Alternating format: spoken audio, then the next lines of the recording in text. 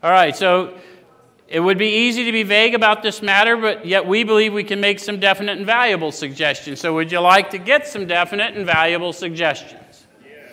How many of you have been confused about this whole meditation thing? And so you've gone to meditation meetings and somebody beat a gong and you're like, how the fuck's that going to help me before I rip someone's throat out? I can get all chill over there at the meeting and then just go out and kill somebody in traffic. So I got to poke fun at that. Yeah, I just did. Fuck that. I'm poking fun at him.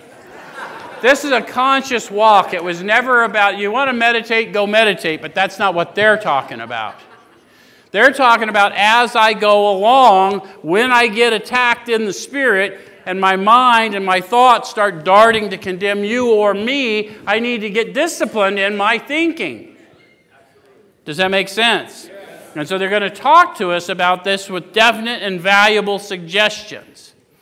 So we better pay attention closely. Shh. When we retire at night, we constructively review our day. How many of you would have to admit that in itself is a changed behavior? How many? Constructively reviewing your day or retiring at night? Where's my tweakers? Or a combination of the two? My cocaine addicts, too. Some bitches don't lay down.